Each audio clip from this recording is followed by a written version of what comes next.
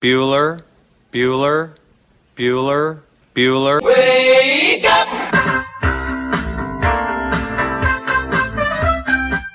Good morning! Terry Wilson. He's going to throw. Conrad! Touchdown, Kentucky! Touchdown! Kentucky! Victory! Kentucky! Like, give your fans what they want, you dinguses. She probably smokes marijuana. Bad girl. Rubbish! Here's Buggers over here. Back outside. This is the point where he always hits it. Oh! Aaron Harrison beyond belief. We did it. We beat those British We beat the British. Second, Cornwallis. 10 kids. You're basically pregnant for 20 years. Pregnant or breastfeeding. Just wild. Like, that sounds exhausting. Potheads. What an adorable bunch of people. Woodson from the gun. Play fake. Step it up. He's throwing deep down the near sideline. He's got Johnson. 20, 10, 5, touchdown! Kentucky! Jesus, Roush, get it together. Yeah, right. It's game day. Come on. Welcome to Kentucky Roll Call with Walker and Roush.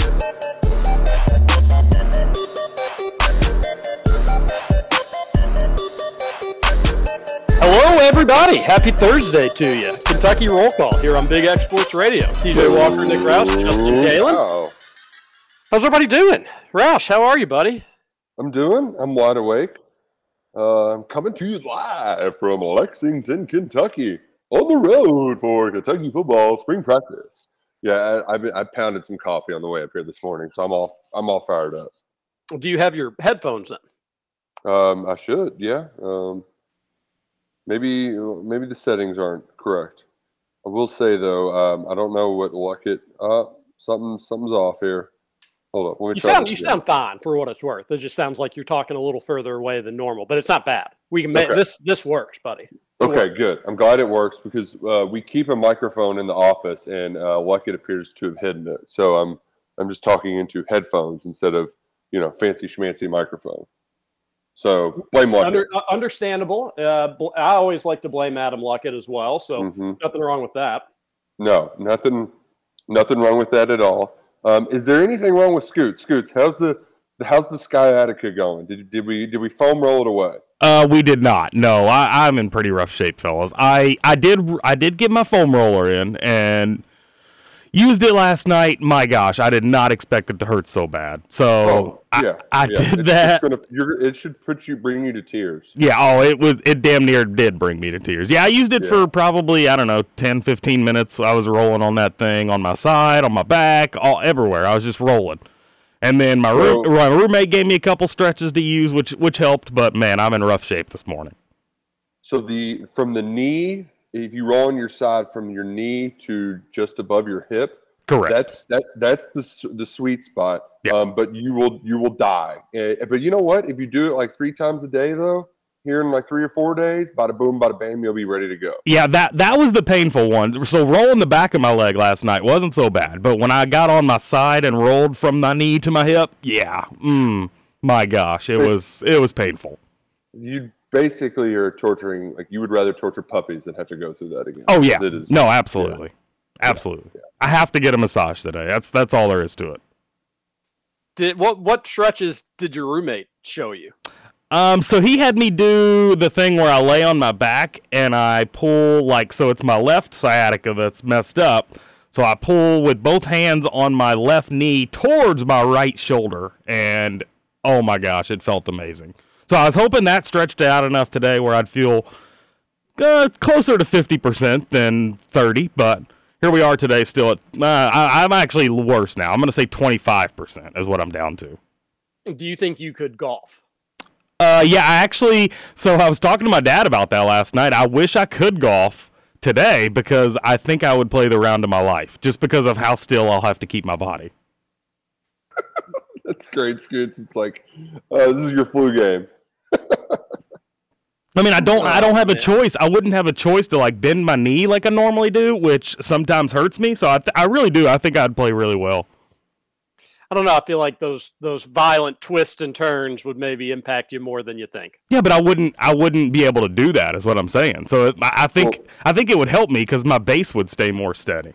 But you still have to swing the club. See, and here's the thing, TJ. It might be fine for a few holes, and then once he thinks he's good, he would follow through, or there'd be a shot in the rough that he would really have to come through on, and then he would mess up his back so badly that he wouldn't be able to walk for 3 days.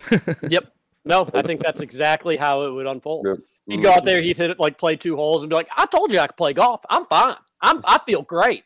And then the 6th, "I don't know what I did in that bunker, but I can hardly walk." Why am I Ricky Bobby's son all of a sudden? That's how you sound. It's the Pekins in you. That's the peeking in you. Damn it. Scoots, there's a 0% chance you'll ever take me up on this, but you should do yoga daily. Yeah, TJ. I'm at that point too, where it's like, I know that starting it like now would be a fool's errand because we've got basketball. But next week I've got to do the yoga because my back just can't. Yeah, and the thing is I know that it's like the one thing that would make me feel better than anything in the world. Just like whole body feels so much better if I just did it. So I gotta start doing it next week. It's just so I'm with you, Scoots. Maybe we just KRC yoga.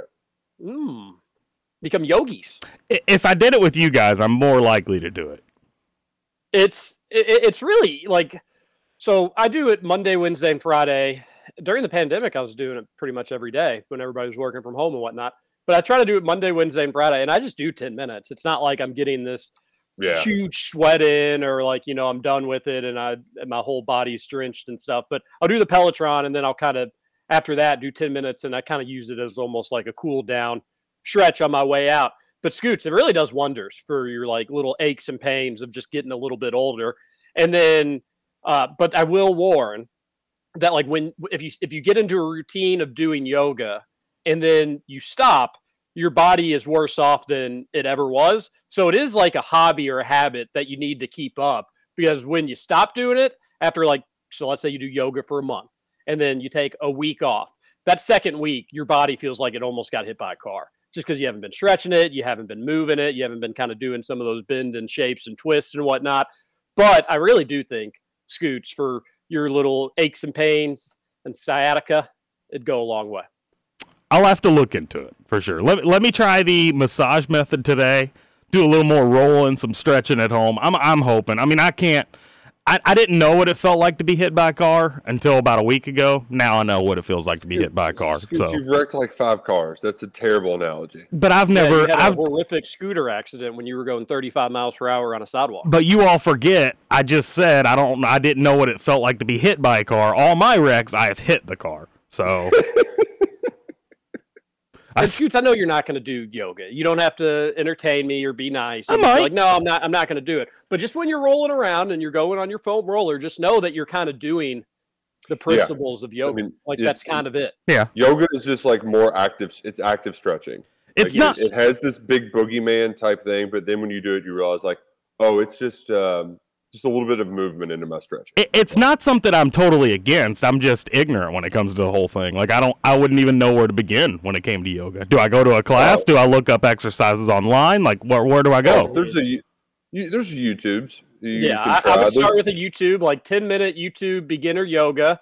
They're going to say you need like a mat or a towel or some blocks. You really don't need any of them. So but you can just use a towel as your towel. But no, it would be. I hate that. It feel like in the course of KRC history, it's been one lingering ailment for you Scoots after another. For Roush and me, it's just been like rotating child viruses and sicknesses. Mm-hmm. For you, it's just been one different ailment for this, that, or the other. And I'm worried that this may be the most serious one yet because. Oh yeah. Are you standing over your computer right now? I am standing up. Yes. See, you're standing up. You hate standing. You hate standing. Not necessarily. But I remember the first thing you said when I met you is, I'm Justin Kalen. One thing you won't find me do is stand up. And I said, you know what? I like that about you, Scoots. So I know you don't like it. We got to get you right. Yeah, no, it's the most uncomfortable thing I've ever dealt with. And I had the thing last night when I was in the shower. I had the whole mindset of, it was kind of the realization that, you're not getting any younger. You're actually getting older here. Because it's like, I started thinking back, I don't know, 16, 17 years old, this would have been gone by now. But now here we are at 33, and it's gone on for a week, and it doesn't look like it's slowing down anytime. I don't think 16 and 17-year-olds get sciatica pain, buddy. Maybe not. I don't know. But I'm just, my point is, if this happens when you're younger, the healing process goes a lot quicker. So that realization that you're getting older and healing takes longer it was a lot for me to swallow last night. Yeah, I do have some bad news about time and age, Scoots. Yeah, it sucks. Hate it. Mm-hmm. Well, does self-medication help at all? Yes, a little bit. Okay, good. All right, as long as there's a little bit there, and did you get your 8 hours last night? Last night, big time to catch up on sleep because even though it's not going to be like late, like first round late, where games aren't tipping off till 10 p.m. It'll probably be a late one tonight, and the next night. I got 9 hours last night. I'm feeling good. Oh wow! See, yeah, there you go. You're there's somebody out there listening right now who's in they're more middle aged. They've had sciatica for a while, and they're like, wow. 9 hours of sleep, that's 3 times as many hours as I get with mine. This guy, he's a rookie. It was a sleep night for me as well. Got a good night's sleep myself. So I was dozing off a little bit during Survivor. And I was like, I didn't even make it to Survivor. Probably going to be an early night for old me. And it was. Yeah. And happy about it. Refreshed, feeling good for this morning. We do want to apologize for Mother Nature yesterday on Mother Nature's behalf. She couldn't make it here today. But supposedly a lightning strike took out a bunch of power in the southern Indiana area. Most importantly, hospitals have generators. We did not. Our power was out at the studio. So it was right there during hour 1 and hour 2, bada boom, bada bing, everything just went black. It was hilarious, actually, because that studio is just so dark even when the lights are working that it actually can get darker, believe it or not. And we found that out firsthand. So in the dark, we did a Twitter space. It's still on my old tweeter if you're interested in that sort of thing. And we answered the text that had been sent in throughout the show. So if you want to hear your text read, check out the Twitter space. We were hoping that maybe for a moment we were able to record the second hour. So we were hoping that maybe the podcast would seem like a pretty regular radio show. But even when we thought that we were actually recording, that whatever extra power source that had also went away. So it is just a 1 hour podcast from yesterday. But we do have about a 30-minute Twitter space where we answered your questions. And we didn't want the power to go out. We didn't want to drive all the way to Indiana to have that happen. And we know that you all didn't like it either, I'm sure. So nothing we can do there. But hopefully today, cross your fingers, Mother Nature will behave and we'll be able to do a 2 hour radio show. Of all the wacky things that have happened at the Big X Sports Radio studio throughout our time doing Kentucky Roll Call, that one really is one of the weirder ones because it's not like we just, bam, power was gone. It was like a slow drip where, okay, the lights are off, but the internet's still working and some things are still working, but the radio's off. And then, believe it or not, when you're got your flashlight and your phone turned on, you're looking for, we thought maybe a fuse was blown. When you're looking for a breaker box, there's a lot of boxes with random cords and stuff and just electrical things in it. And you're like, well, is this a breaker box? I don't know. We'll see. And that building too. I mean, the thing been around for a long time. TJ trying to flip a breaker. I thought you were actually going to like flip over because I don't know if some of those breakers have ever been flipped. Yes, it was a challenge. I was about 30% sure that I was just going to get electrocuted on the spot, messing with those things. It was very scary. And yeah, I mean, just cobwebs, a ton of wires, just exposed wires left and right. Mm-hmm. It felt a little bit like an action movie. Like you touch the wrong thing and this whole place is going to blow. I didn't know if you were going to say that or a slasher because that also could very well, if this, we would have to have some like attractive women like also working at the station for this to be an 80s slasher. And they would have been the one to do it. Yeah, it's true too. You definitely could have been like, "Hey, TJ, look in that back left corner. I think that's Alien back there." And then just like the alien character from Alien was in the corner. That could have happened. I left my water in the studio after you all had left, so I was like, "Oh, I got to go back in there and get my water." And I thought I was gonna I had the idea. I was like, I'm going to record just kind of walking around the studio in the dark because it is so creepy. People aren't going to like believe us when we're talking about it. But then I did the video, Roush, and it was you couldn't even see anything in the video. It was just so dark in the video. I had my smartwatch flashlight on. So like in my mind, it was kind of like a Blair Witch sort of like you could only see about like 3 feet in front of the camera. But even then it was too dark. So the video never saw the light of day, quite literally. And I deleted it. But yes, power back on though. Radio show a go. Get those texts into the Thornton's text line, 502-414-1450. We'd love to hear from you. And Thornton's would just love to see you. They were actually specifically asking about you the other day. I went in there and they said, hey, that one radio listener hasn't been in here in a few days. I said, really? They tell me they go all the time. They love the 89-cent drinks. They love the delicious fresh breakfast sandwiches made daily just for you. And they said they'd like to see you again. So pop on into a Thornton's. They're everywhere in Louisville, Southern Indiana, surrounding areas. And give a shout out to Kelly Leonardo and Alex Cupper. So get your text in, 502-414-1450. I need to get on a first name basis with my Thornton's fan because I see him all the time, Scoots. I know you have that relationship, but I was talking to him yesterday. It's like, so you all are just always here whenever I'm here. When do you work? And they got the 6 to 2 window, so that show up before work for the radio show or show up after, or even around lunchtime. They're always there for me. I need to get on a first name basis. Yeah, you really do. I mean, there's some pretty cool cats at Thornton's. I don't know if I've ever told you all this, but there is a cashier from Thornton's that I'll hang out with her from time to time. She's a pretty cool chick. So, not in a romantic way, but we're decent friends. You're pals. Yeah. So you hang out outside of Thornton's. We do. Yeah, she came over to my house. What was it? Probably about a month ago. We had a nice little bonfire. What? Yeah. You've met a woman or man. You've made a friend from Thornton's? I have, yeah. How did this okay. All right. Were there any sparks outside of the fire, Scoots? Okay. No. Okay. No sparks. I'm pushing aside some of the topics we've got to get to today. It's going to be a fun show. We're going to, for the next 2.5 months, we're going to talk about staying and going decisions of UK basketball players. It's going to be amazing. We got plenty of time. You guys are going to love every second of it, and we've got it penciled in for the next 2.5 months, so just get ready for it. Your lives are going to change forever. We're going to talk spring practice, obviously. There's a lot going on there, but we got to push that stuff off to the side. It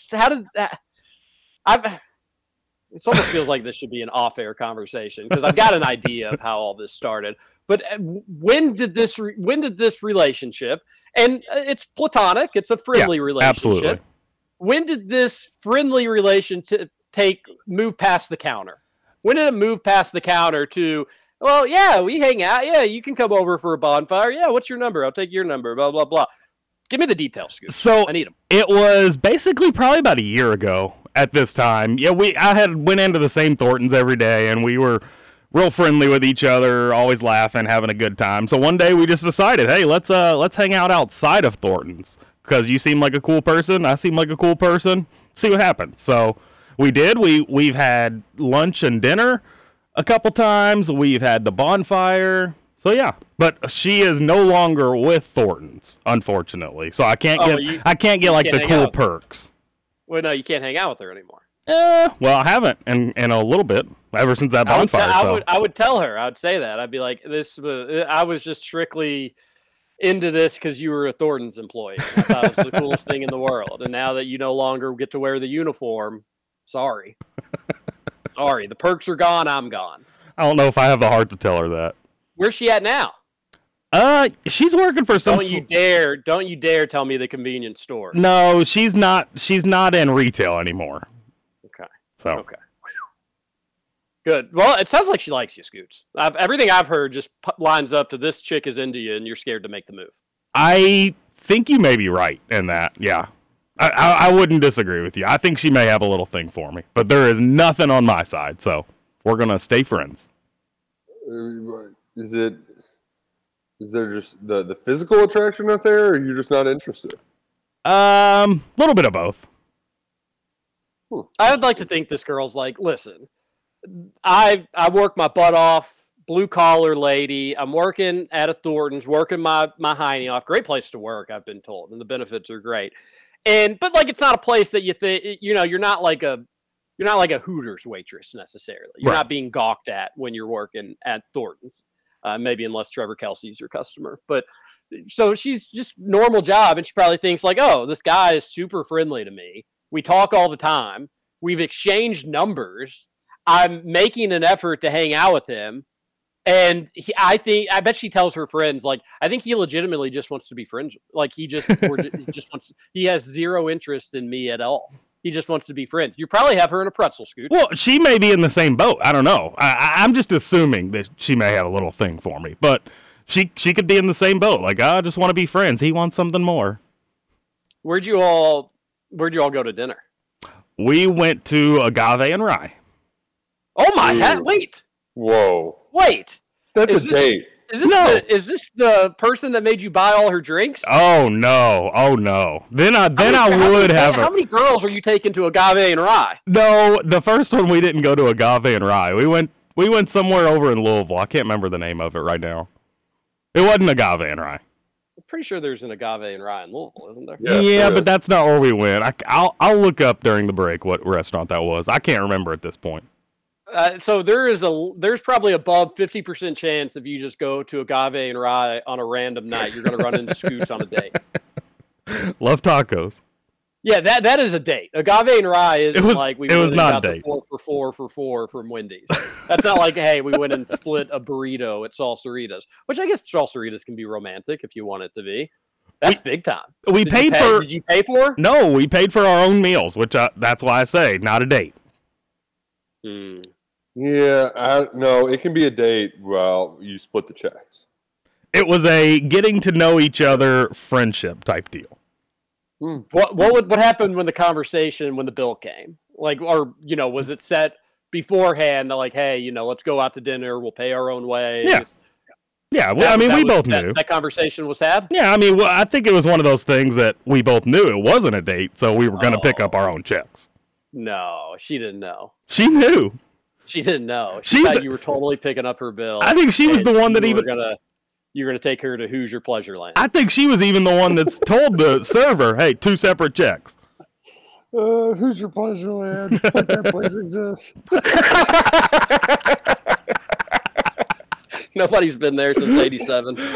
Oh God. Oh man. Oh, Scoots, that's just amazing. This is why you're the best producer in all the land. Like, Trevor's not going on dates or not friend hangouts with. He couldn't even get a number of the Taco Bell girl / boy. My point is, you can find friends anywhere. You just got to look. That's true.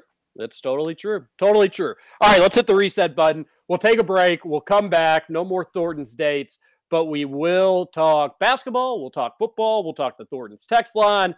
And we got NCAA tournament games tonight. Oh, so badly in a different world where the officials don't totally hose over Kentucky. Maybe the Cats are in Madison Square Garden tonight. What a different show it'd be. What a different mood we'd all be in. We'll come back. We've got a fun show planned for you. This is KRC on the Big X. I'd start walking your way. You'd start walking mine. We meet in the middle.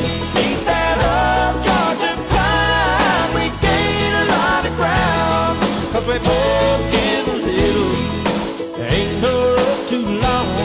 We meet in the middle. Welcome back to Kentucky Roll Call. What's today? October?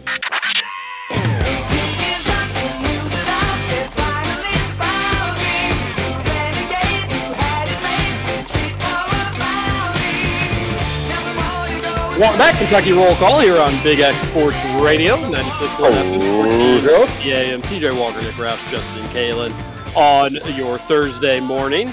It's a spring practice day, so Roush is in Lexington, and then UK Pro Day tomorrow, right, Nick? That is correct. We're going to speak with a lot of those Pro Day guys today. Personally, I have a feeling I'm going to be sitting over there for like 3 hours, and it's going to be a lot of interviews, and I'm not going to get a lot from. So I'm going to have some sort of dread about today. But tomorrow's going to be a lot of fun just because it's going to be a circus unlike anything we've ever seen at a UK Pro Day. I remember Bud Dupree's when Mike Tomlin showed up. That was cool, right? You got the Pittsburgh Steelers head coach in the building. There were 150 NFL personnel for C.J. Stroud yesterday at Ohio State. C.J. Stroud and Jackson Smith-Njigba. It probably won't be that many, but it'll be close for Will Levis. So it's going to be an absolute zoo. Going to be mayhem, a lot of fun. I'm curious how much Will is going to, like, is he going to run and do all that stuff? I hope so, because the way that they went all goo goo gaga over Anthony Richardson, I'm hoping he'll go through all that, and I just kind of want to see him do all that stuff. That'll be a lot of fun. That'll be a lot of fun. But before that, we'll talk to the guys, and then we'll hear from the defense after another day of spring ball. That should be good. We'll learn some stuff. But no, tomorrow's a big day just for UK football recruiting, really. Like just having all the hoopla talked about, TV cameras will be down there, everything focused around Will Levis. That is why, even though he didn't have the final season at UK that we were hoping for, it was such a big season. It was a big deal just to be a big-time draft prospect. He certainly wasn't a bust by any stretch of the imagination. It wasn't back-to-back 10-win seasons like we were hoping for, but he did a lot of nice things, and that was important why he was able to stay healthy, or healthy enough at least. Was he ever really 100% healthy? But healthy enough to get out there, put on some good tape, still remain in the conversation for a top 10 draft pick, and he's still in that conversation. But it's just good attention, good publicity for UK football. Yeah. And that stuff helps. You may see the payoff down the road. It may not be something that you directly see. You may not have some recruits say, I committed to Kentucky because I watched their pro day 3 or 4 years ago. But it can plant the seed in people's minds, and it can kind of change some older perceptions of Kentucky football. So it's a good thing. It's a good thing for the program. Right. Like the kids that are being recruited now grew up watching Kentucky play on New Year's Day games on ABC. So now you're adding the fact, I mean, the highlights of Will Levis throwing are going to be on all the ESPN shows all day. Whether it's, you name it, it's going to be on there. They're going to broadcast it live on SEC Network and the NFL Network. So like that, it's just to have that kind of exposure, those kind of eyeballs. It's difficult to measure just the kind of impact it has. And what it really should help too, it should help some of those guys who kind of maybe were on the fringe. Guys like Keidron Smith, who got invited to the Senior Bowl, but didn't, it was a late invite, and he only did a little bit. Like those guys who are on the fringe, getting that extra attention, they can capture somebody's eye tomorrow that may not have necessarily been on them previously. The Georgia Safo-Ajay, and dude got drafted just because he was awesome in a pro day, right? Like he bench pressed 225 like 75 times for all intents and purposes. And that sort of stuff, that was enough to be like, all right, we'll take a chance with the late round pick. And he made a little money in the NFL. So the Will Levis effect should help others. I'm curious, the rules used to be you couldn't participate when you were younger. Like it was only for seniors. But Will got to throw last year because you need quarterbacks. Like I'm wondering if Leary will throw any at all too. Or like if there's going to be any other guys. Because like can't you just – I remember Dane Brugler went to the Florida-Kentucky game just to watch Richardson and Levis, and then came away being like, dude, who's that number 0 for Kentucky? That guy's a monster. And now Deion Walker's on Draft Guy's radar. So it does have that sort of it's good for everybody in the program. There's a nice trickle-down effect there. Do you ever – I'm sure you probably do since you've been doing this long enough, but are there ever any times where you're watching a game and something unfolds between, just like a situation you were talking about with Will Levis and Anthony Richardson? Have you ever gotten to the point where it's just like, you know what, probably doesn't even matter what I just watched because, well, after the season, we'll have 4 months of just draft nonsense where people totally overlook what they saw on the field here today? That ever crossed your mind when you're watching the games in the fall? Like, hey, this matters, and everybody's going to act like it really matters right now, But trust me, between December and April, it's going to be so people are just going to talk themselves out of what they saw with their own eyes. Well, it was very. I mean, I remember at the time just being like, "Yep, they buried Anthony Richardson. Will Levis won that. It's no contest. Will Levis better than Anthony Richardson." That was me mostly just like posturing and talking smack to Florida fans. When in reality, you knew that this would eventually come back up. This would eventually resurface because the same reason that people love Will Levis is the same reason that people love Anthony Richardson. It's just that Richardson has the better tools, but even less production than Will Levis and less starts than Will Levis. So you kind of saw that coming. The one that I knew would happen too was watching Lamar just be so awesome on a regular basis. Like that, when he had the revenge game against Kentucky, I was down the field and I was like, "Oh damn, this is going to be bad." Like he's just got that look about him. He's just going to come out and try to murder us as hard as he can, and he did, but not till after we threw a trash can at them. So, but I knew going in the draft, like this guy's so awesome, but they're going to talk themselves out of it. We're going to get a bunch of people on ESPN say that he needs to be playing receiver and all that sort of stuff. And you know what? He's going to end up getting drafted and being a pretty good NFL player. Did I think he was going to be MVP? No, but I knew that Lamar Jackson was just a dude, and they tried to talk him out of it. The Ravens ended up getting a steal later on in the first round. Although, was it a steal? He got an MVP a year out of him, but has he won? He's only won like one playoff game, right? One playoff game. No, it was anytime you can get an MVP anywhere in the draft, it should probably be considered a steal for the most part, but just that hasn't really maybe gone as great as some people thought. But no, that's a perfect example of exactly what I was referencing. And these people get paid such good money just to overthink themselves to Bolivia. Well, and part of it too is because this NFL season ended 2.5 months ago. The college season ended. You know, there's like almost a 4-month gap between the last time these guys play a college football game and when they actually get picked. So there's so much time for overanalysis, groupthink, mob mentality. This sort of just getting away from the actual tape because you know when you talk to the smart guys, like 80% of what these players are actually evaluated on is what they put on tape in college. It's just you get all these extra ones, and you get into talking season, and it's a lot of fun. The draft has become, I mean, I remember when the draft was just, what was it, 2 nights? It was like it wasn't even a night. They would start it at like a Friday or Saturday at noon, and then it would just run through Sunday, and it was over with. Now we have all these shows. It's just become a larger than life type thing, and so the nuts and bolts of what it was, we've gotten away from it a little bit. Yeah, that's a big money maker. You were in Nashville that one year where you were. I mean, wasn't that just like? Isn't that you said that was the craziest you've ever seen Nashville? Oh, I mean, it was people as far as you could see. Like, and that's. It's not just some figure of speech. You just looked up Broadway and you just saw people as far as you could look because it kind of goes up that hill. It was just people, just a mob of people. I'm hopeful. We haven't set things in stone, but I'm hopeful to be able to go this year to Kansas City. Never been to Kansas City. Feel like that town has the same. Like I feel like that. The people in Kansas City are cut from the same cloth. The people, my kind of people, you know. So I think they'd be a good hang, a good time. I hear the barbecue's great. And who knows? Maybe I run into Pat Mahomes there. Oh, or his little brother. Oh, that's the real star of the town, right?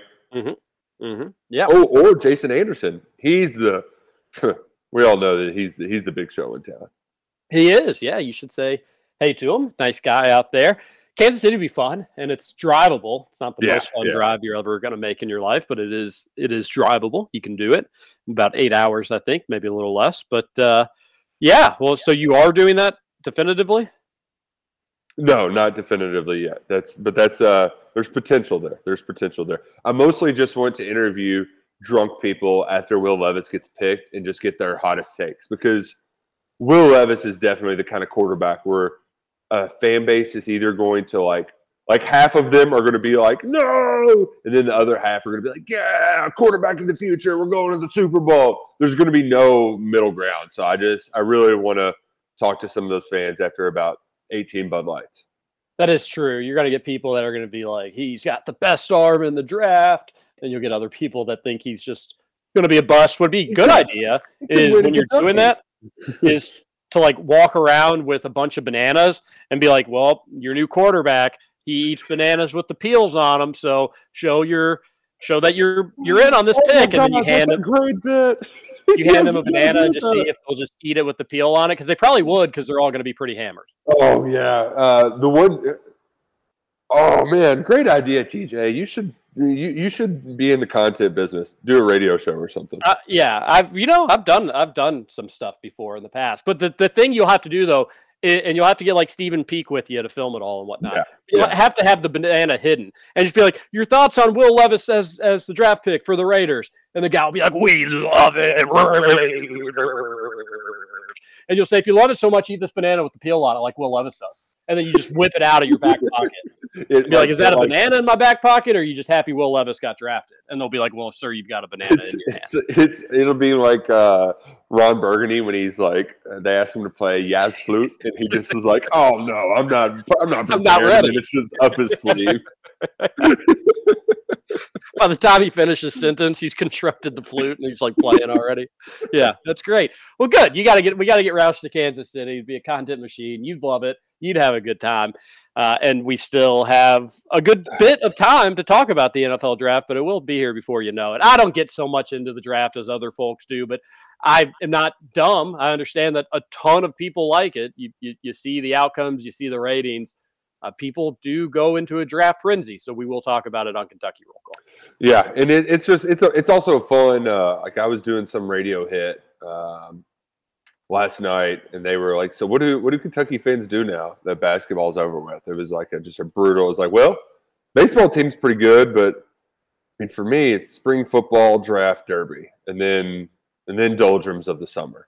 But for a lot of people, it's already the doldrums of the off season, and checking message boards, looking for scuttlebutt scoop on who's staying, who's going, what's next. It's we find content. We find stuff to talk about. It's out there.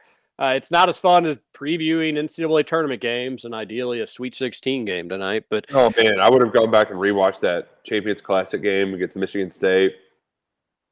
I would have felt pretty good about UK's chance. Like I said, I thought the team that's going to come out of Kansas State, UK, was going to probably win the region. I still feel that way. Would have felt good about UK, Michigan State tonight. I have a question. This is a gambling question for both of you all, because and we aren't just. I know it's lame to talk about your bets, but I'm in a position I've never been in before with gambling, because I have a few futures out there, and I have like in Spread Madness, I have San Diego State, right? So. But like do I hedge? I'm not a hedger, but that's the thing is I'm at this point is like, should I also place a bet on a team that I've already got some juice on, or do I bet against them with I'm in a very peculiar position that I've never been in before. I don't like hedging, but in some instances, like this Michigan State game, I have Michigan State as a Final Four team. But I'm also there's part of me, Scoots, that I'm worried about Marquise Noel just becoming a man of March and going to the Final Four. Should I bet against Sparty, who I've already got a good amount of action to win 2 games with coming up this weekend? So here's my take. When it comes to the Spread Madness thing, I would not hedge for the simple reason that you have to win 2 more games in Spread Madness to get more money. So hedging against San Diego State tonight or tomorrow whenever they play, that doesn't do anything for you. In terms of the Michigan State one, you just got to trust your gut, man. Isn't that what sports gambling is? If you think Michigan State's going to win, you got them in your Final Four. I think you have to stick with Michigan State. Bet what you think's going to happen. Exactly. And I tell you what, you're still down $5 in Spread Madness, just so you know. You're still down $5, and you'll need San Diego State to cover 2 games. to go up, and then at which point you'd be up $45. So it's not like we're talking thousands of dollars on the line, and you want to make sure that you at least walk away with a few hundred or something along those lines. So you're not really all that invested. You're not all that involved. That being said, I do, the final number will come tomorrow, but I think Alabama is definitely going to cover against San Diego State. I think that number was 7.5. So I wouldn't look at it so much as like a head sort of deal. But if I were you, I would probably bet Alabama to cover because, one, I think they're going to. And two, if they do, then, hey, at least you didn't lose any money on Spread Madness, theoretically, because you'd win money on the Alabama bet. And then in the off case that they don't, yes, you'll probably end up being out more money than you would have either way. But, hey, you'd got San Diego State playing for the big money still alive, and you can kind of go all in on the Aztecs at that point. Scoots, you made the good point of it's about going with your gut, what you think is going to happen. And I don't think a lot of things have necessarily changed in what's going to happen since, over the last week, right? Which I am nervous and excited because all of my Final Four teams are still alive. And wow. If that happened, if we bring that one home, folks, we might not do radio Monday. We might just have a party instead. Because probably have a brand new bag. Wait, hold on. Time out. So no show Monday, that would mean that we are at the Final Four already for Monday's show? Yeah, that's how the NCAA tournament God, that sucks. I didn't think about that this was the weekend where we got down to 4. Ugh. Yeah, it happens quick. And that's what's the first 2 weeks of the tournament, it's we got to just exhale, and it's bam, we're right back in the basketball of it. But then after this weekend, you're like, oh, crap, there's only 3 games left. And that's it. That's it. This is when UK doesn't advance this far. And there should never be a season when UK doesn't advance this far. So this has just been hell lately. But when UK doesn't make it to the second weekend, I time stands still between Monday and Thursday. This week has been so long. And thank goodness, work has been steady, so I've been busy enough. But I hate it. Once the games start tonight, I'll be fine. And then it's on. Then it's basketball. Then it's competition. Then it's betting. And then it's the exciting finishes. So I'll be all right once the games get going. But I absolutely hate this week. I hate just knowing that there's going to be 16 more programs and fan bases that are excited and anxious and talking about travel plans and making their game watch plans and doing all that stuff with friends while UK basketball is just sitting at home doing nothing. And it kills me. It actually physically makes me not happy. So got to get the games going tonight. And then Monday I'm more okay. I don't feel that way the week of the Final Four. If anything, actually, the times UK's in the Final Four, that week goes really slow, and I'm a nervous wreck, and I'm anxious, and all those things. I'd rather be that way than the alternative, obviously. But it kind of flips there for the Final Four week. But I don't feel, because then it's only 4 programs. It is tough to get to a Final Four. I don't get as worked up about UK not making. I want UK to make every Final Four, obviously. But when UK is not in the Sweet 16, these days waiting until tonight just absolutely stink. And that's what we've been going through this week. UK just comes up a little bit short against Kansas State. That's the tournament. They advance, and they'll get to take on Michigan State tonight, where they are 1.5-point underdogs. We are going to take our break early. This is a thing that we're trying out. We're going to see if we like it or don't like it. But so far, I'm not totally against it.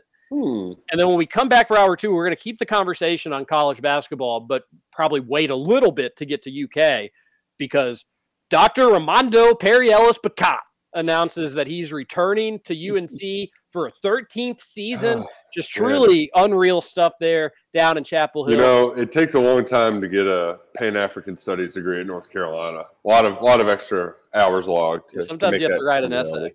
Yeah. Sometimes. Yeah. We'll be back to talk about that. And then we've Jack Pilgrim weighed in on his staying and going decisions. And he had one interesting, a lot of interesting tidbits, but one that really stood out more than anything else that we have got to discuss with Nick Roush and Justin Kalen. So don't go anywhere. I'm TJ Walker. Kentucky Roll Call returns after this. Whoa. A little dust on the bottom, but don't let it fool you about what's inside. There might be a little dust on the bottom, but it's one of those things that gets sweeter with time. Over? You say over? I ain't heard no family. Welcome back for Hour 2 of Kentucky Roll Call Nothing is over until we decide it is. with Walker and Roush. We're just getting started, bro. Welcome back, hour number 2, Kentucky Roll Call. Roll Call. Radio, 96.1 FM, 1450 AM, and KRC goes 7 to 9, unless the power takes us out. And replay of the show, 9 to 11. You can listen to Kentucky Roll Call wherever you get your podcast. Just search for Kentucky Roll Call. Do want to remind you about Salsaritas and specifically their catering services. What about Mother's Day? Maybe you're having a little get-together for Mother's Day. Maybe you've got some First Communions coming up. It's around that time of the season. Maybe you've got some Easter as well. Easter plans, Easter party. And then, as always, you've got your corporate meetings, weddings, birthday parties. Keep Salsaritas Catering in mind. And we're not too far away from graduation season. It's almost April, which means, yeah, you'll get graduation parties in no time. Salsaritas, the perfect for any of those catering needs. They'll bring it to you if that's what you choose, or it can be waiting for you at the store. They'll help carry it to your car. They will bring it to your car for you if you choose to do that, or they can bring it right to your front door, into your living room, or wherever you've got the party set up. I've used Salsaritas Catering several times. It is efficient. It's easy. You don't spend a bunch of time trying to figure out what you want, or on the phone, or talking with people. You can actually do it all online on the app. You can do the whole catering service without having to talk to anybody, which is really nice. 2 locations in Louisville, Middletown, and St. Matthews. And remember to keep Salsaritas in mind for your next fiesta. Okay. Armando Bacot coming back for another season. I was pretty surprised by it. Now, I think some people could make the case that, hey, if he came back last season, what really changed for him? Did his draft stock drastically improve?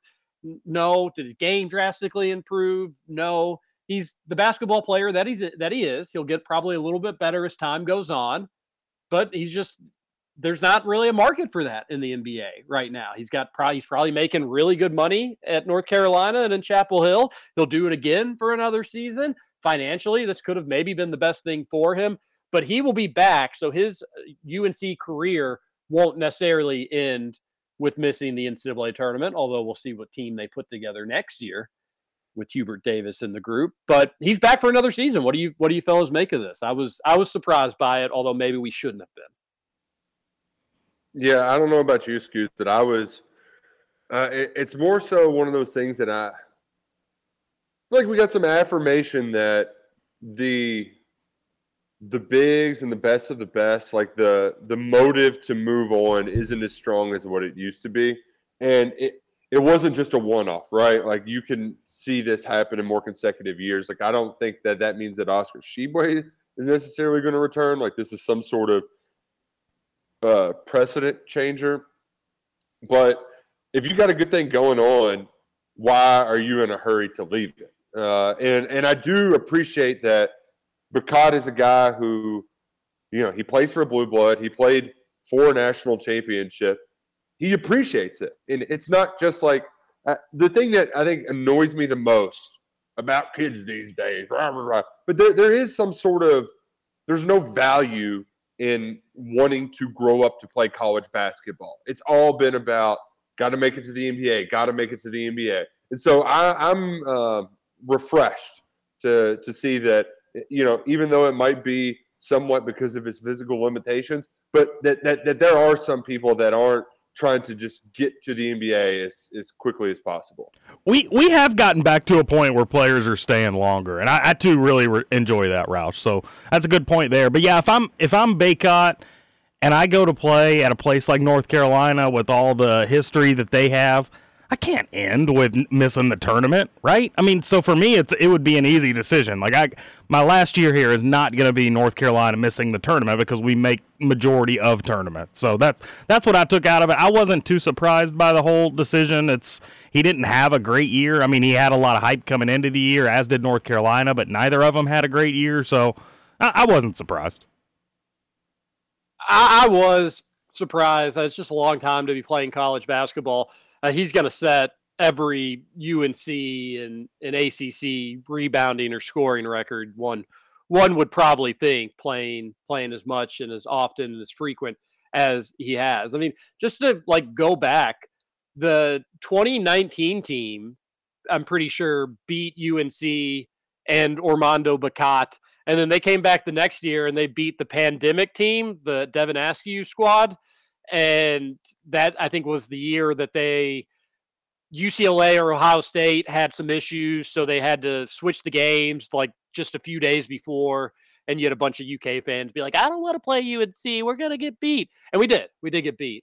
But it was who cares? The season's not been great as it is, and you get a chance to play UNC, you tip the ball up, and you go out there and you play them. But I remember after that game, Bacot was like, yeah, they punked us last year, and we had something for them this year. And it's like, oh my gosh, that was 3 seasons ago, Roush. And he was talking about the year before, and he's coming back for 2023, 2024. It's an insane amount of time to be playing college basketball. But as I'm sure many UK fans, my first attention went to okay, his boy, Oscar Tshiebwe, is in the very similar position minus missing the NCAA tournament. Oscar had the glorious and magical NCAA tournament run of winning one game. So that's the difference between him and Armando Bacot for this season. And Roush, it's only UK basketball. It's only a team that I'm going to root for and I'm going to cheer for. It's only UK basketball that would be in this position. And it's a peculiar position to be in. The National Player of the Year 2 years ago and a 2-year All-American probably could be convinced to come back to Kentucky. It probably wouldn't take much convincing either. It'd probably take as simplistically as just showing, hey, here's your finances. Here's what it looks like if you don't get drafted in the NBA and you go play in whatever other country or the G League. It's probably just as simple as that. Let's just show them the finances of the whole matter. However, you can't help, and I weirdly understand it, this sense either around UK or maybe it's just specifically UK fans where it's like, boy, we really like Oscar and we've got nothing but mostly great things to say about this guy. But I'm just ready to not have some defensive liabilities in there. I'm ready for the offense to look a little different, but especially the defense. I'm really ready for the defense to look a little different. So UK is in this position where I get the sense, and I could be wrong about this, but I get the sense that the majority of the diehard UK fans, I'm sure if you were just polling casuals, most people would be like, Oscar coming back? Hell yeah. But I get the sense that if you were just polling the diehards that follow recruiting and the day-to-day of this stuff, people that are listening to Kentucky Roll Call, I get the sense that that'd be about 50-50 about if they'd want Oscar back or not. And maybe I'm off on that if you both get a different sense or a different feel. Scoots, you do the Spears show, so you're kind of with a different age group, a different audience. But, and Spears does a great show. I love being included in that age group. But you know what I mean, Scoots. You hear the phone calls into that show. Oh, yeah. Sure do. It's an older clientele. Hey, by the way, TJ, so Bacot needs just over 1,000 points and just over 260 rebounds to be the ACC leader of all time. So he won't get there for points, but he could get there for rebounds. Is it impossible to get 1,000 points? He could get there for points. He could. I mean, he'd have to have a great year, I think. Yeah. He's only scored 1,800 in his career. Okay. He'd need another 1,000. Oh, no, okay. Yeah, he'd have to average 25 points a game and do a national title year. So you're right. Won't get there in points. They should have played the NIT. Those Cougars. To your point, though, TJ, there is it is kind of weird where we're at with Oscar Tshiebwe because I think it's unanimous that folks agree best rebounder we've ever seen. but then you are split on. But do you want best rebounder you've ever seen again?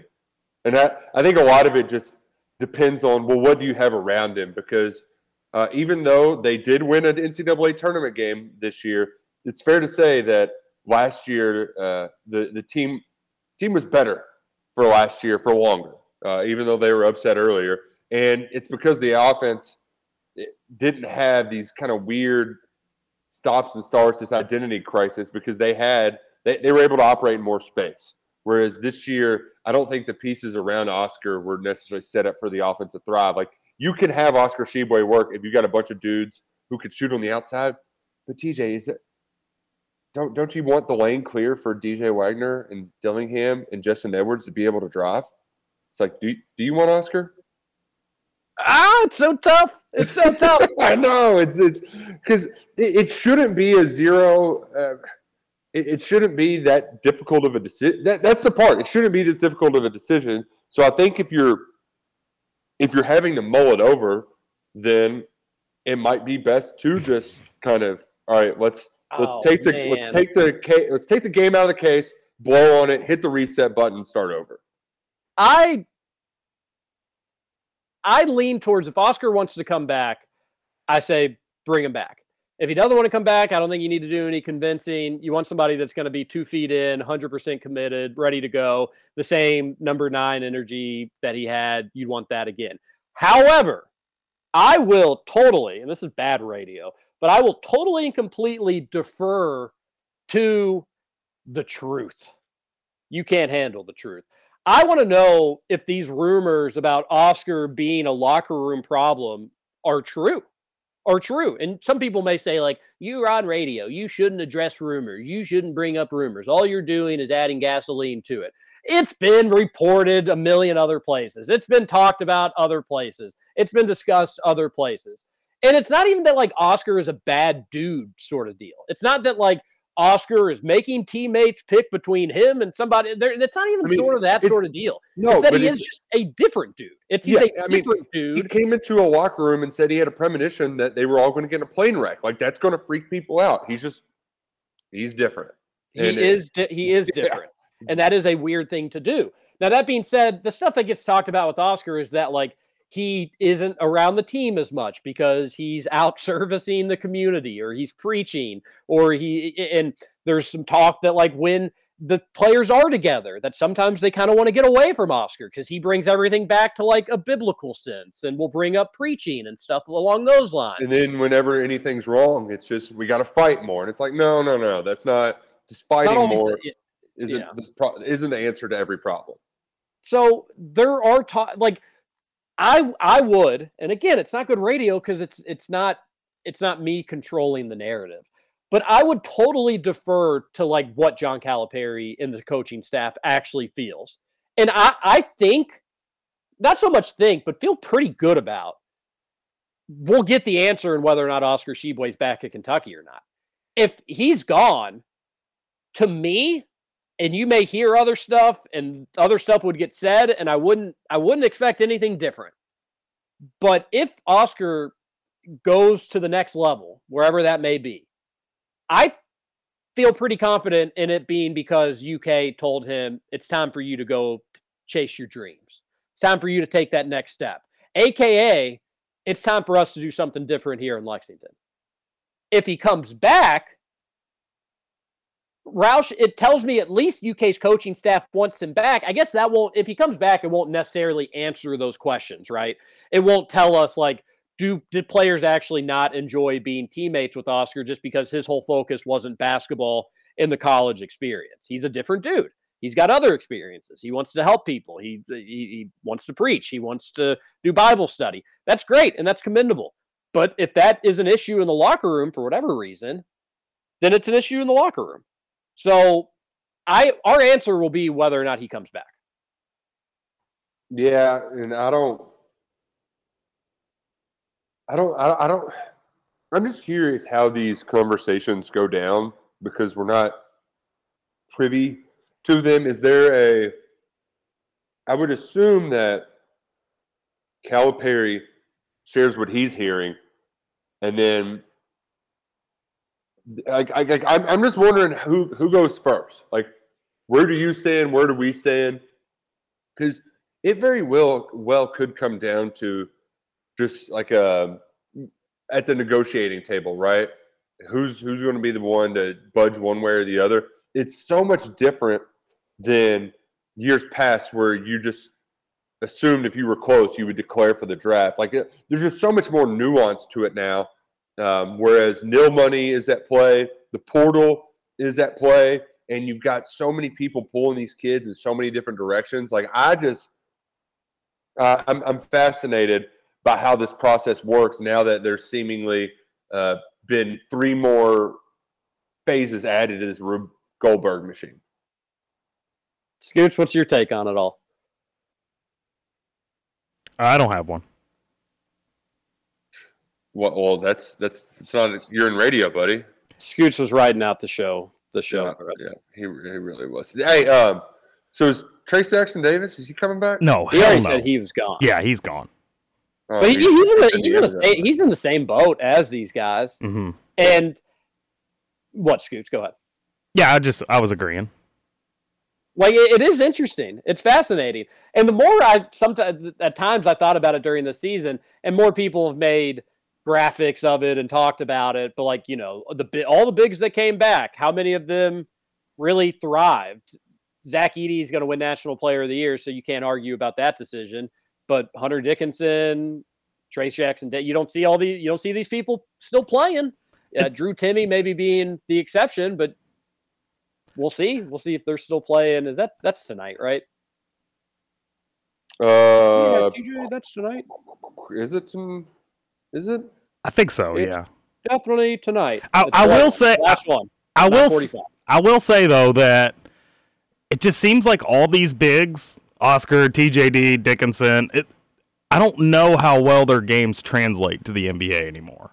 So I don't. Well, I know how well they translate. They don't like a dog fart. Exactly. So I mean, you might as well stay and soak up the best of the college experience. I mean, I would personally, if I was a Kentucky fan, want Oscar back. Just because you're not. How are you going to replace that rebounding? You all are going to get out rebounded in several games next year if you don't have Oscar.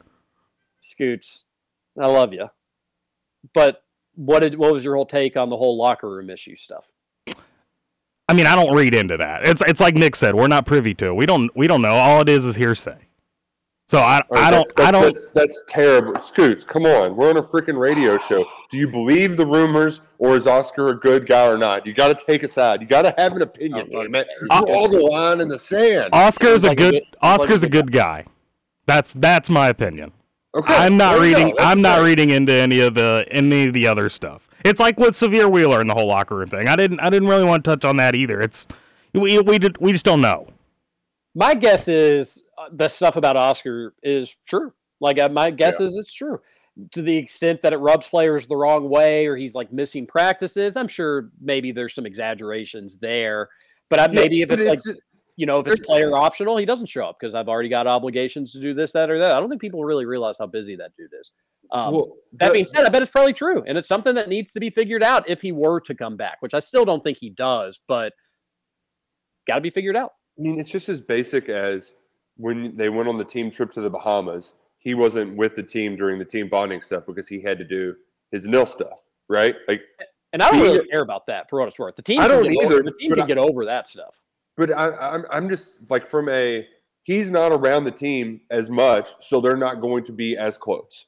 Like, that's just very simple. And let the record state, I don't give one crap about any of it. I don't. I just want Kentucky to win and be good, and I want him to be a better defensive player while still being the most dominant rebounder and a really nice interior scorer option for UK. If he does come back, he'll have to be able to knock down threes. You'll just need him to be able to extend the offense as much as possible, especially when you'll have penetrators on the group like you will. And there will be no reason with how consistently he could hit that 18, 19-footer that he couldn't take that back 3 feet. I think he already can do it, probably at a decent enough clip. My guess is in practice, though, he probably has some like really bad misses, maybe some really bad timely misses also. And the coaching staff just says, hey, from a percentage standpoint, it drops 7%. You're not doing it. So take 2 steps forward, be more comfortable. From this shot, you shoot, I don't know, just off the top of my head, I would guess probably around like 55 or 60%. It maybe isn't end up being that high, but it seems like he made it more than he didn't. So you're going to take that shot and you're not going to shoot the 3. If he comes back, he's going to have to be able to shoot the 3. You're just going to have to be able to have a big that can do that. And maybe if he can do it consistently enough, you say, hey, we're going to have some issues defensively, but look at our guys. Like, let's run with us. Please get back to being able to just outrun teams and not be the one that sometimes gets outran. And Oscar being able to spread the floor offensively will give you, hey, we'll just outscore teams. Yeah, we may give up 80 a game, but we're going to average 90. And you do that.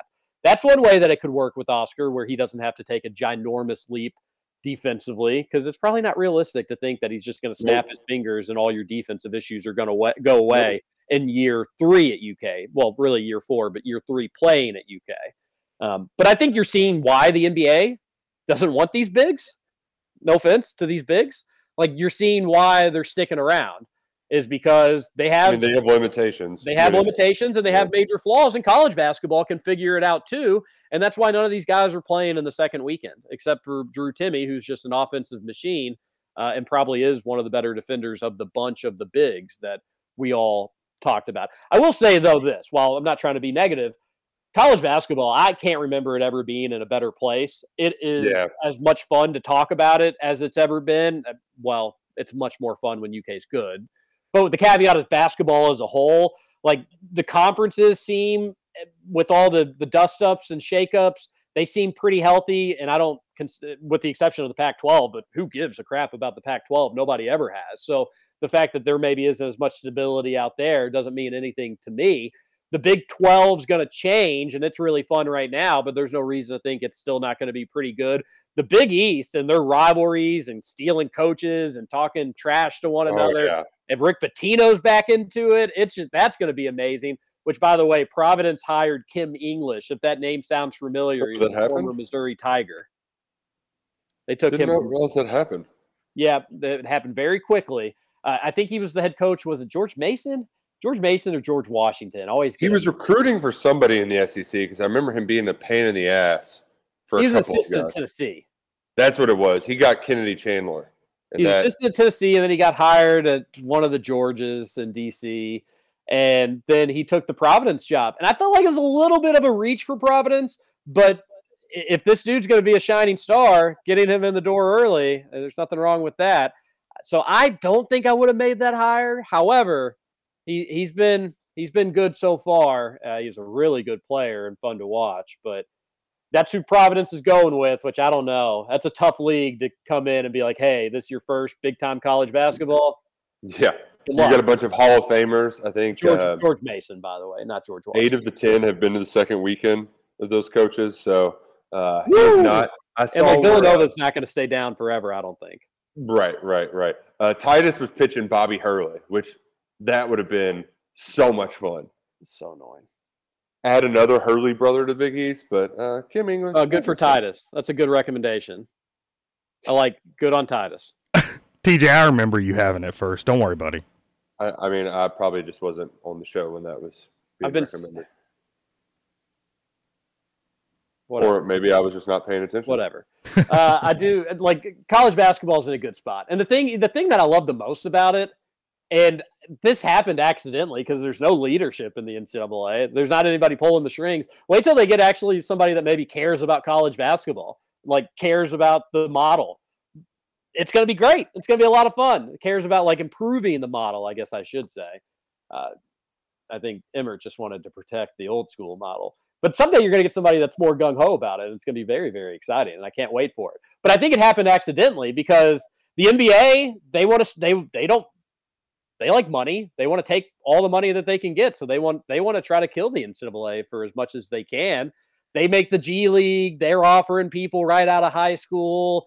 I remember I like the guy, but Shrivel, he was like, this is the end of college basketball. It's all over now. Because you had like some low-end 5-star recruits go into play for the Ignite team. And people were worried. People were worried what that was going to mean for the sport. And then now with NIL And the transfer portal, it's thriving, weirdly enough. I think coaches hate it. I think there's a lot of fans that hate it. I think there's some people that maybe have even been driven away. But there's no denying in terms of getting marketable, good, experienced players to hang around longer. It's working. And also part of it's just because the NBA has kind of changed and its game is starting to not love traditional bigs in the way that we know them. So it's a little bit of a haven for college basketball players as well. So I can never remember the sport being in a better place. It's fun having returning people. It's fun having these rivalries. I'm guessing this is probably how it was for a lot of people in the early 90s and even into the late 90s. I was a kid, all right? I was just a kid. TJ, you talk about college basketball changing or NBA changing. Does that eventually lead to a change in college basketball? I mean, if you think of all the teams with the prominent bigs this year, they all did nothing. I mean, you look at Kentucky, Michigan, Indiana. I mean, all the teams with traditional bigs did not succeed this year. And if the NBA is switching their model, do we eventually see that come to college basketball where it's more of a guard-driven teams? Yeah, we're probably already there. If you look, I thought maybe. We're already past it. I think college basketball is zigging away from it. No, I don't know if they're zigging away from it, but there are also some like traditional roster makeup teams, even in the Sweet 16. Michigan State. Nobody would accuse Tennessee of being a modern offense. Tennessee's a good example. But yeah, I think we're probably already there. It's gonna be fun. That's the beauty of college basketball is you're still gonna have some teams that aren't going to say no to a 7'2" box that's feet are stuck in mud, but he can also rebound and just dunk on top of people. So there'll be a place for that big man in college basketball. And maybe it'll work out for him. Maybe you'll hear about a run in March from this dude. Maybe it won't. But that, like when you have 356 teams, you're going to get a little bit of everything. You're going to get a bunch of different styles. You're going to get a bunch of different methods. And it's probably the crossroads that John Calipari finds himself in right now with this Oscar Tshiebwe's decision. I wonder how much Oscar also wants to stick around too. I think he would want to stick around, just a guess and an opinion. But I would think that like he has seemingly found a home. But does the thing that I think might get awkward for some of these guys, like, is Bacot going to make less? Is he getting paid less to come back this time around than he was last? I would say probably so. And if that's the case, how does the player then respond to that? You know what I mean? Like, there was numbers floating around for Oscar last year, but like, would that be matched again? I don't know. I don't think so. That's where the whole nuances to the nil stuff do change the dynamic from year to year, because whatever Toppin was making, like he does have the chance to come back. I don't think anybody's expecting that to be the case, but like that same offer isn't on the table that it was a year ago. They could probably teach college courses on the financial side of all this and the marketing side of all this. It's a fascinating question. Yeah, probably like Dr. Armando Bacot coming off the national title run was probably more marketable, but I can't imagine he's hurting. Like if you were a business in Chapel Hill and Bacot was willing to do business with you for like the right price, you're probably going to try to make that happen. It's still going to go down in history as one of the best players in UNC history. And as Scoots mentioned, one of the top players in ACC history and would just be probably a few games away from being able to be the all-time leading scorer and rebounder, but he'll probably get the rebounding title, as Scoots said.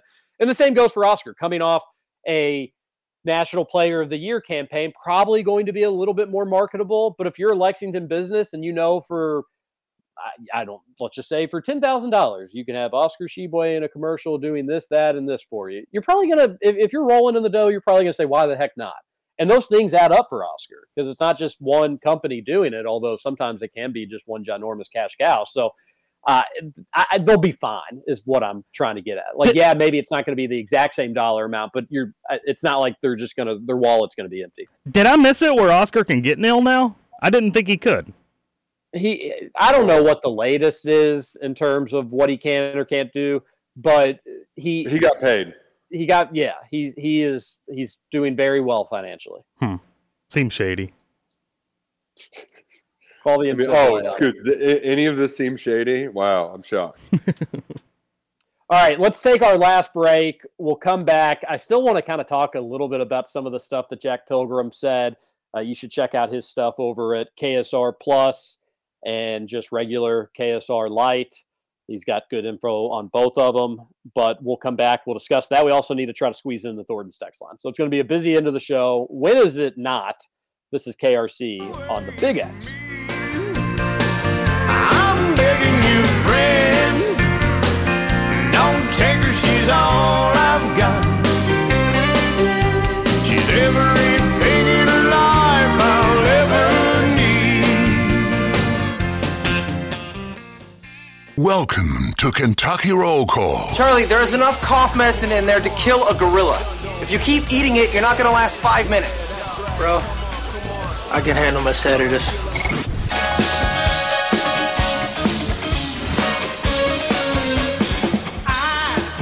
I've been watching you. I think I want to know you. I said I'm a little dangerous. Girl, I love to show you. Welcome back. One final segment, Kentucky Roll Call here on Big X Sports Radio. We're touching 70s today, everybody. Touching 70s today, which is exciting stuff. You're going to probably be outside, and you're probably going to want your Shady Rays. Go to ShadyRays.com. Just an unbelievable selection of sunglasses, polarized, so they hold up against that mighty, mighty powerful sun. And we've got a mighty, mighty powerful discount for you. 25% off when you use promo code BIGX at checkout at ShadyRays.com. They've got sunglasses for any and every occasion. And if you lose them, you break them.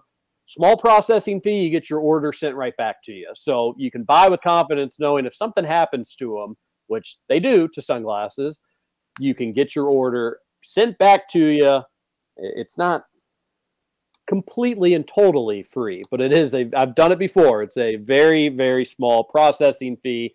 It feels like you're getting a buy one, get one situation. And that's why they are thriving, Shady Rays. Over 200,000 5-star reviews. It's a company that started right here in Kentucky. And we're happy to have them aboard KRC, and I'm happy to have them aboard my face when I'm not inside. Have them aboard your face. That's pretty good. That's true. TJ, did you see that Kentucky is already a 1 seed in 2024? Yeah, but shout out to Texas A&M, first team out. That was the most hilarious graphic of all time, and I think Rutherford tweeted it out there. How about Rutherford show giving away Louisville City season tickets? That's big time. 2 sets of them. And like tickets every other game. Where's our Louisville City tickets? We sometimes give away a Salsaritas entree when we got them in stock. We want to give away stuff too.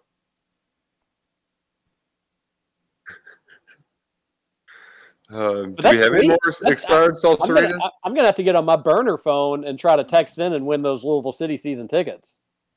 They start home play on Saturday. Larry from Linden may be making a call into the Rutherford show. You didn't buy yours already? No. What the heck? It's a... You don't like your city anymore? I mean, you just don't need season tickets. All their games are at 7:30.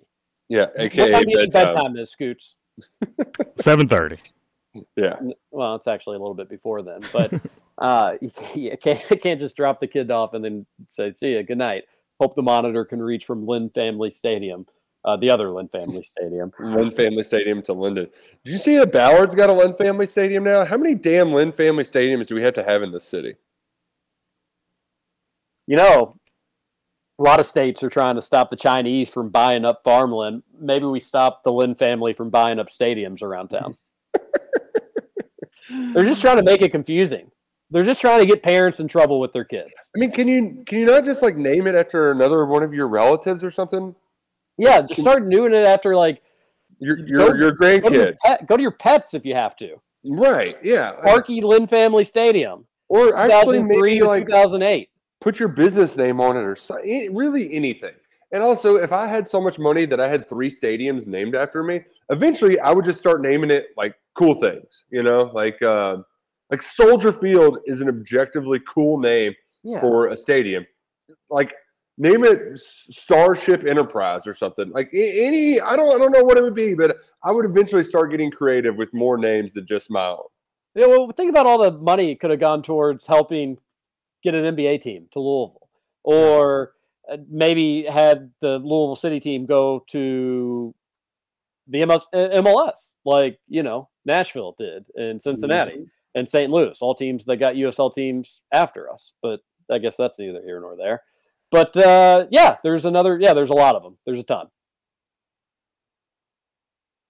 A lot of good stuff. A lot of good stuff. So I'm curious, what was your stay or go thing that Jack said that really popped for you? Because I also, I talk with Jack frequently, so I sometimes get, when stuff is on the public domain, I've probably heard it previously privately, so it doesn't have the same pop for me. So if you've got, what really popped for the sports talker? Well, sick brag, first off. And secondly, you do a radio show. So if maybe once in your life you'd have a little inside info for a radio show. And if you got to steal it from Jack, you steal it from Jack. That's good. What if I just became the new Scoops guy and it was just Jack Scoops? How long do you think it'd take for Jack to figure it out? It depends on how I would, if I only put it on this show, it would probably be a while. But if I'm but if I was tweeting it out and making my own post, you'd be like, all right, Roush, what the hell? You should have tried it. You should have tried it. Okay, so a few things. One, he seemed like there are 2 that really stood out. One seems like Ugonna on Enzo is going to have a lot of schools, especially Big East schools, coming after him. Yep. And he may be open to hearing it. He or his people may be open to hearing it. Which is interesting. You have had Cal really kind of hamming that guy up as of late, which I think could be confidence building in part, could be realistic. He just believes it. Also could be just kind of, hey, I'm your guy. I love you. I'm saying nice things about you. Don't go anywhere else. What Big East school is it that's coming after him? I don't know. It could be multiple. Be multiple. The worst part for me is the 2 guys that could play the most significant role. That's especially in the front court, Ugonna and Chris. I don't think either of them are making the decision. Personally, I think if they stay or go, no matter what they do, I think it's out of their control, which is frankly just a bunch of BS. That sucks for those kids. This is their lives, and they have a say, but how much do they have a say? I know that this isn't a new concept, right? Tim Couch said he went to Kentucky just to make his dad happy, and he really wanted to go to Tennessee. Things ended up working out well. So, it's not like it's new. I just think that it's outside of the typical, now it's handlers and stuff, and not you're just trying to make your parents proud sort of deal. Yeah, that's been going on for a long, long time. It can be sad. On the flip side, we also don't always really know. Maybe the kids are cool with the stuff going on, but you don't really know. And that was the other one, is that Jack seemed to, and make sure you're following along on all Jack's good content over there at KSR. He seems to think Chris Livingston is truly a 33.333333, 33.333333, 33.333333, and transfer pro coming back to UK. If you need me to run those numbers by one more time, I can. I might need you to after you go through Pi Day again for us. But the thing that would frustrate me if he takes up one of those 2/3 offers elsewhere is that Cal simply just I don't think when he said I need to play Chris at the 4, it was lip service. I think he was trying to say that to his handlers, who were just no, Chris is a 3. No, Chris is a 3. So Cal started and played him at the 3 all year. And look what happened. Like, they're going to blame Cal for Chris not being as good as he should have been, even though he was doing what they wanted him to do, which is just the dumbest. Like, that is just a total human centipede of bull crap right there. And it drives me nuts. And that's like the side of the sport that does suck, right? Like, it was much fun as we talked about the health of the sport and all of that. The downside effect of the NIL and the transfer portal is the beholden to the all of the people and assuaging all of the butt slapping, if you will, because you got to re-recruit everybody every year. That's the negative side effect. Yeah, I would hope that UK fans could collectively come to this conclusion, although I know this will not happen. But if he were to transfer, which would stink, it would totally stink, wouldn't be Cal's fault in the slightest. I don't know how it would be. He gave him a ton of opportunity, playing him sometimes at the team's disadvantage, I think. Sometimes. Once Toppin kind of turned it on, though, it all kind of worked out. It meshed a little bit better. But sometimes it hurt the team playing him a little out of position. He did everything for that guy. So if he still wants to transfer, or people around him are telling him to transfer, then what more can you do? You got a Beats deal while being at UK as well, so you know that you can be marketable and you can advertise with that stuff. I know I trust to listen to Jack certainly more on this stuff than I, but I don't think he would transfer. I think it'll either be a pro thing or he'll come back to UK. And I still think between Reeves and Livingston, at least one of them will come back. I'm hopeful, and I would prefer Livingston of the two. Yeah, I think I default to Reeves just because you've seen some of these offensive stretches where it's just like, holy smokes, it's bad. And just with the freshmen, they're probably going to take some time. So Reeves, I think, can help in that spot. However, I don't think you can go wrong with either one. Livingston would be huge. He adds a toughness factor, a versatility on a defensive end, and scoring inside, penetrating, and had a nice three-point shot. Got cold there late, unfortunately. Still just can't believe that shot. I was convinced it was down. It was all the way down, and then it popped right out. A lot of people talking about the balls at the NCAA tournament. A lot of ball talk.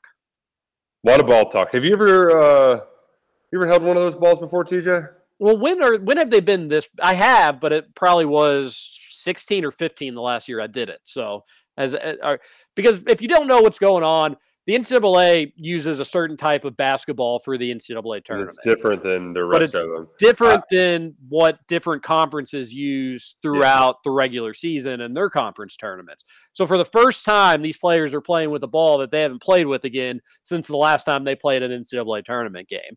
And people are starting to notice weird misses, weird bounces, the ball just hanging on the back of the rim like it did that weird way. A lot of wedgies, too. A lot of wedgies this tournament. Wedge City, USA.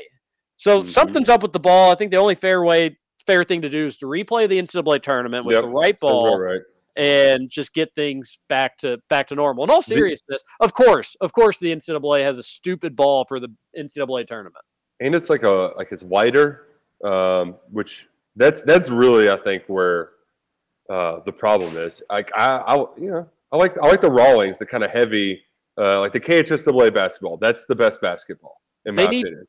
They need to just have a uniform ball in college in NCAA basketball and say, this is the ball you're using. And if you want to put your fun little logo on it, you can do it for your home games, but it's with this ball, and this is the one we're using. And ideally not this one that they've used in the tournament. It's 100% factually true that this ball has impacted the tournament. I'm not saying it's why UK lost, but it's definitely made a difference, though. Think how many times there's been a fumbly ball and the ball has got it's happened more than normal. And as Roush mentioned, the wedgies and all the other stuff that we alluded to, but even just general handling of the ball, the games have been sloppier this NCAA tournament. So UK uses the Nike. I mean, they're a Nike school, so they're going to use a Nike ball. The Nike footballs stink.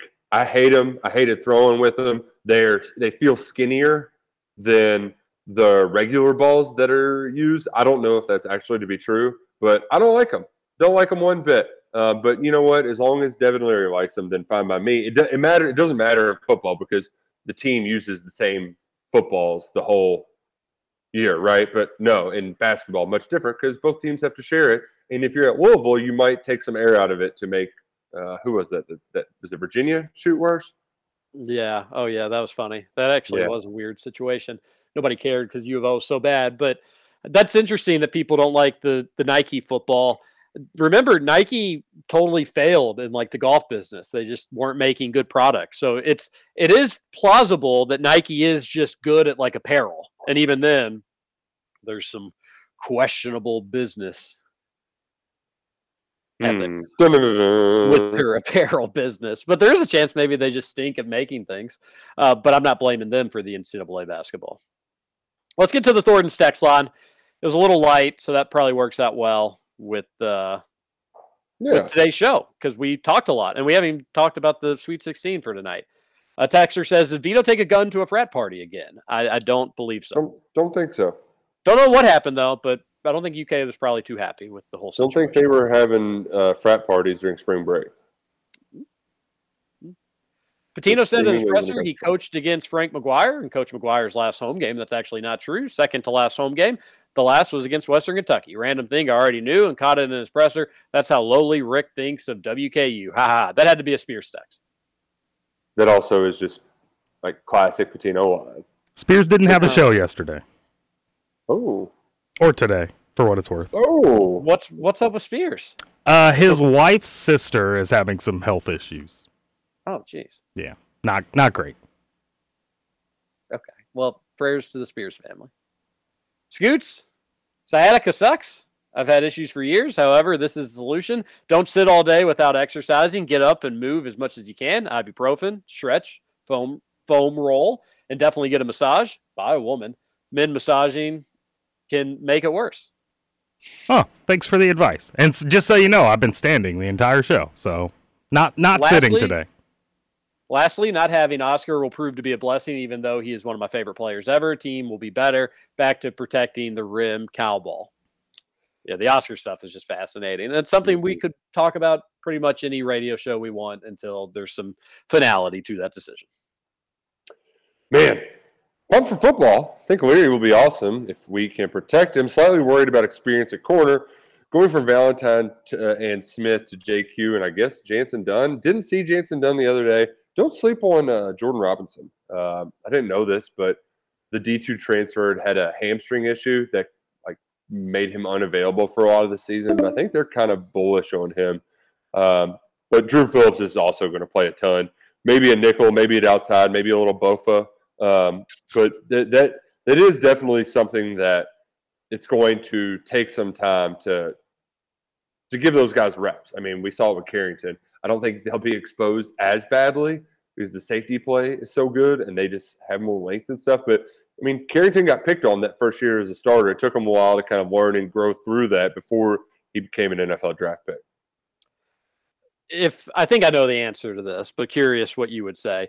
If the quarterbacks are shaky and they're not reliable and you can't trust them, would Stoops be more likely to just drop a bunch of people in coverage in that zone, that soft zone coverage, and just say, hey, you got to be on the money. We're going to make sure you got nothing deep and take your time and march down the field if you do, and then we'll see what happens in the red zone? Or would it be more likely to say, all right, I just can't let the quarterback pick this team apart. We got to go get after him?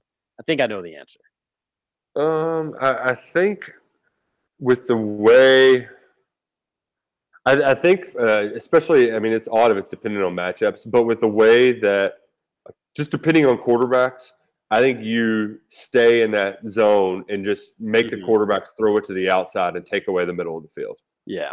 Deep ball in the middle of the field. I think that's what he would do. Yeah. Right. Because those throws to the outside are more difficult. Hell, I mean, I saw Tyrese Fearbury, an outside linebacker, jump one of those outside throws for an interception the other day. He's not a quarterback and he's making a play on the outside. So, I think they've got enough dudes in there in the middle to kind of overcompensate for what might be, some average to below average play on the outside, if that's the case. Stoops' strategy, while it can be frustrating and annoying, is smart, is just put pressure on college quarterbacks and just watch them melt. Because they're going to eventually. It won't be every play, and they're going to have some success, but just give it time and make them have to make tight throws. and eventually they're going to slip up, and you'll be there to feast. And another pick six, and another pick six. Oh, man, what a great football game. That was a lot of fun. Gosh. Hey, Nick, can you give us some changes you saw in practice yesterday with Cohen running practice compared to last year? I'm not sure what the typo is, but all right, here's the biggest change. Last year at the practice we saw, Will Levis threw like 100 interceptions, and it was just like the offense stunk. That was not the case. There were not balls on the ground. I feel like most of the instructions that Cohen was barking, it was about just like being quicker in and out of the huddle, which is just stuff that coaches do. And it still felt 10 times faster than how they got in and out of the huddle last year. So, and it's just fun. I talked about it some yesterday, but like they were just pitching and catching and throwing, and it looked easy. It looked fun. And that's how it should be during spring practice. I know this is a pointless conversation to have, but why is Kaysen considered a lottery pick? Obviously, he should go. I just don't understand it. What has he done that would suggest he should be a top half first-round pick? What is his elite skill that translates to the NBA? I know it sounds like I'm hating on him, but it's actually the opposite. I'd love to have him back next year. And between Nil and his inconsistency, it feels like he should be a candidate to return. Well, look who's coming in, Texter. Yeah, look who's coming in too. He's going to get. He will have his role would be more limited with the roster. With the roster makeup, and he's good. Like, what do you saw him kind of take over that Kansas State game a bit. He also had 21 points. He was a great 3-point shooter until he had to do all the point guard duties, and he was Kentucky's best defender. And he also was battling injuries the back half of the season.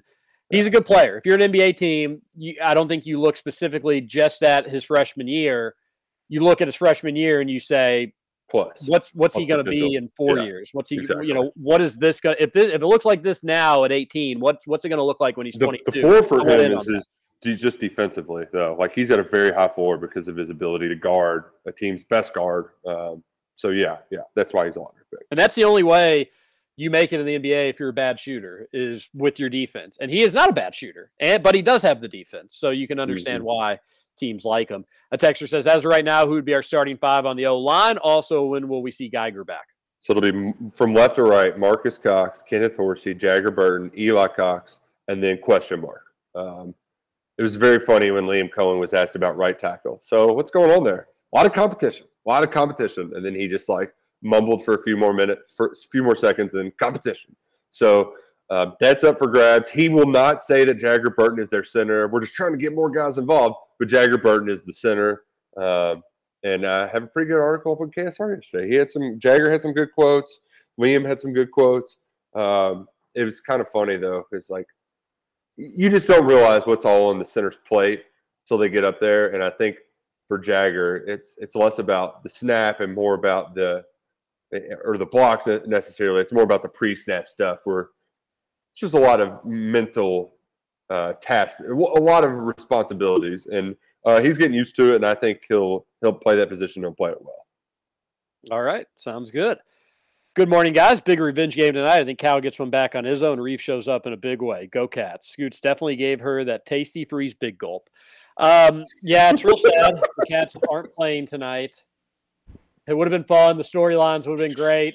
And that's the thing that stinks about the game on Sunday is that, like, and how many times did we say that this season? So, of course, it was going to bite UK in the butt. But, Keontae Johnson, UK did a solid job against Keontae Johnson. If you were, like, I was more worried about Noel, but I thought that Keontae Johnson was going to be a tough matchup, and UK was going to have some issues with him. They did a good job against him.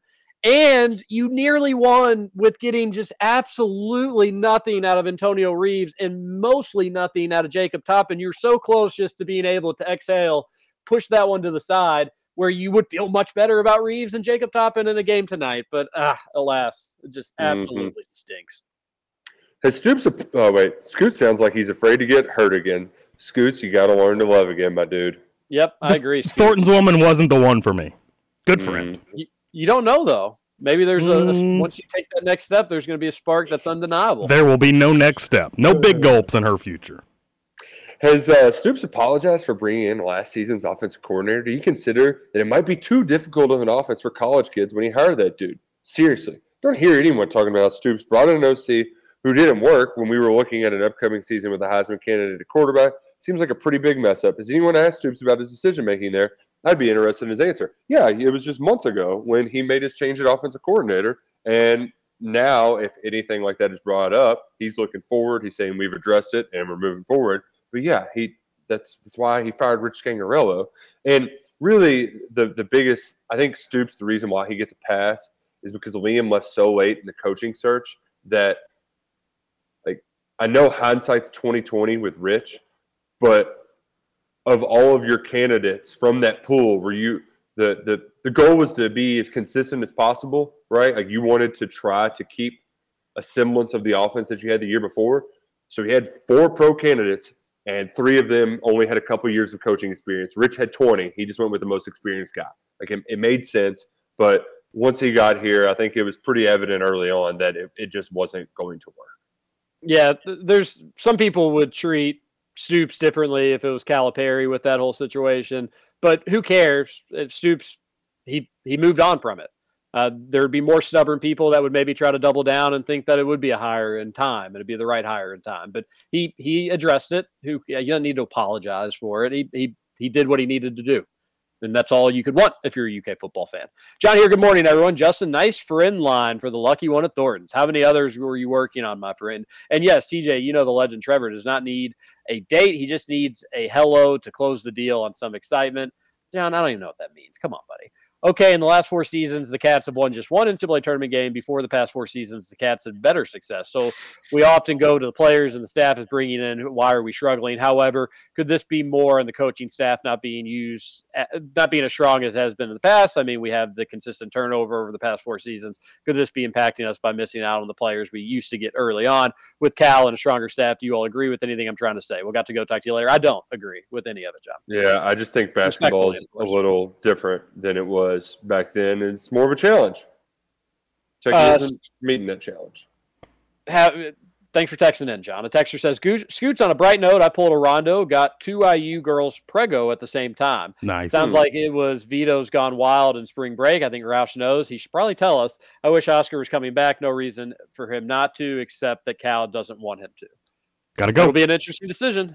All right, that's our show. Sweet 16 predictions. I like. Gotta go. 4th. Yeah, well, I'll go Kansas State, Tennessee, Gonzaga, and Arkansas. Sounds good to me. Everybody, it's the KRC. She's got her daddy's money, her mama's good looks, 4 laughs, and a stack of comic books.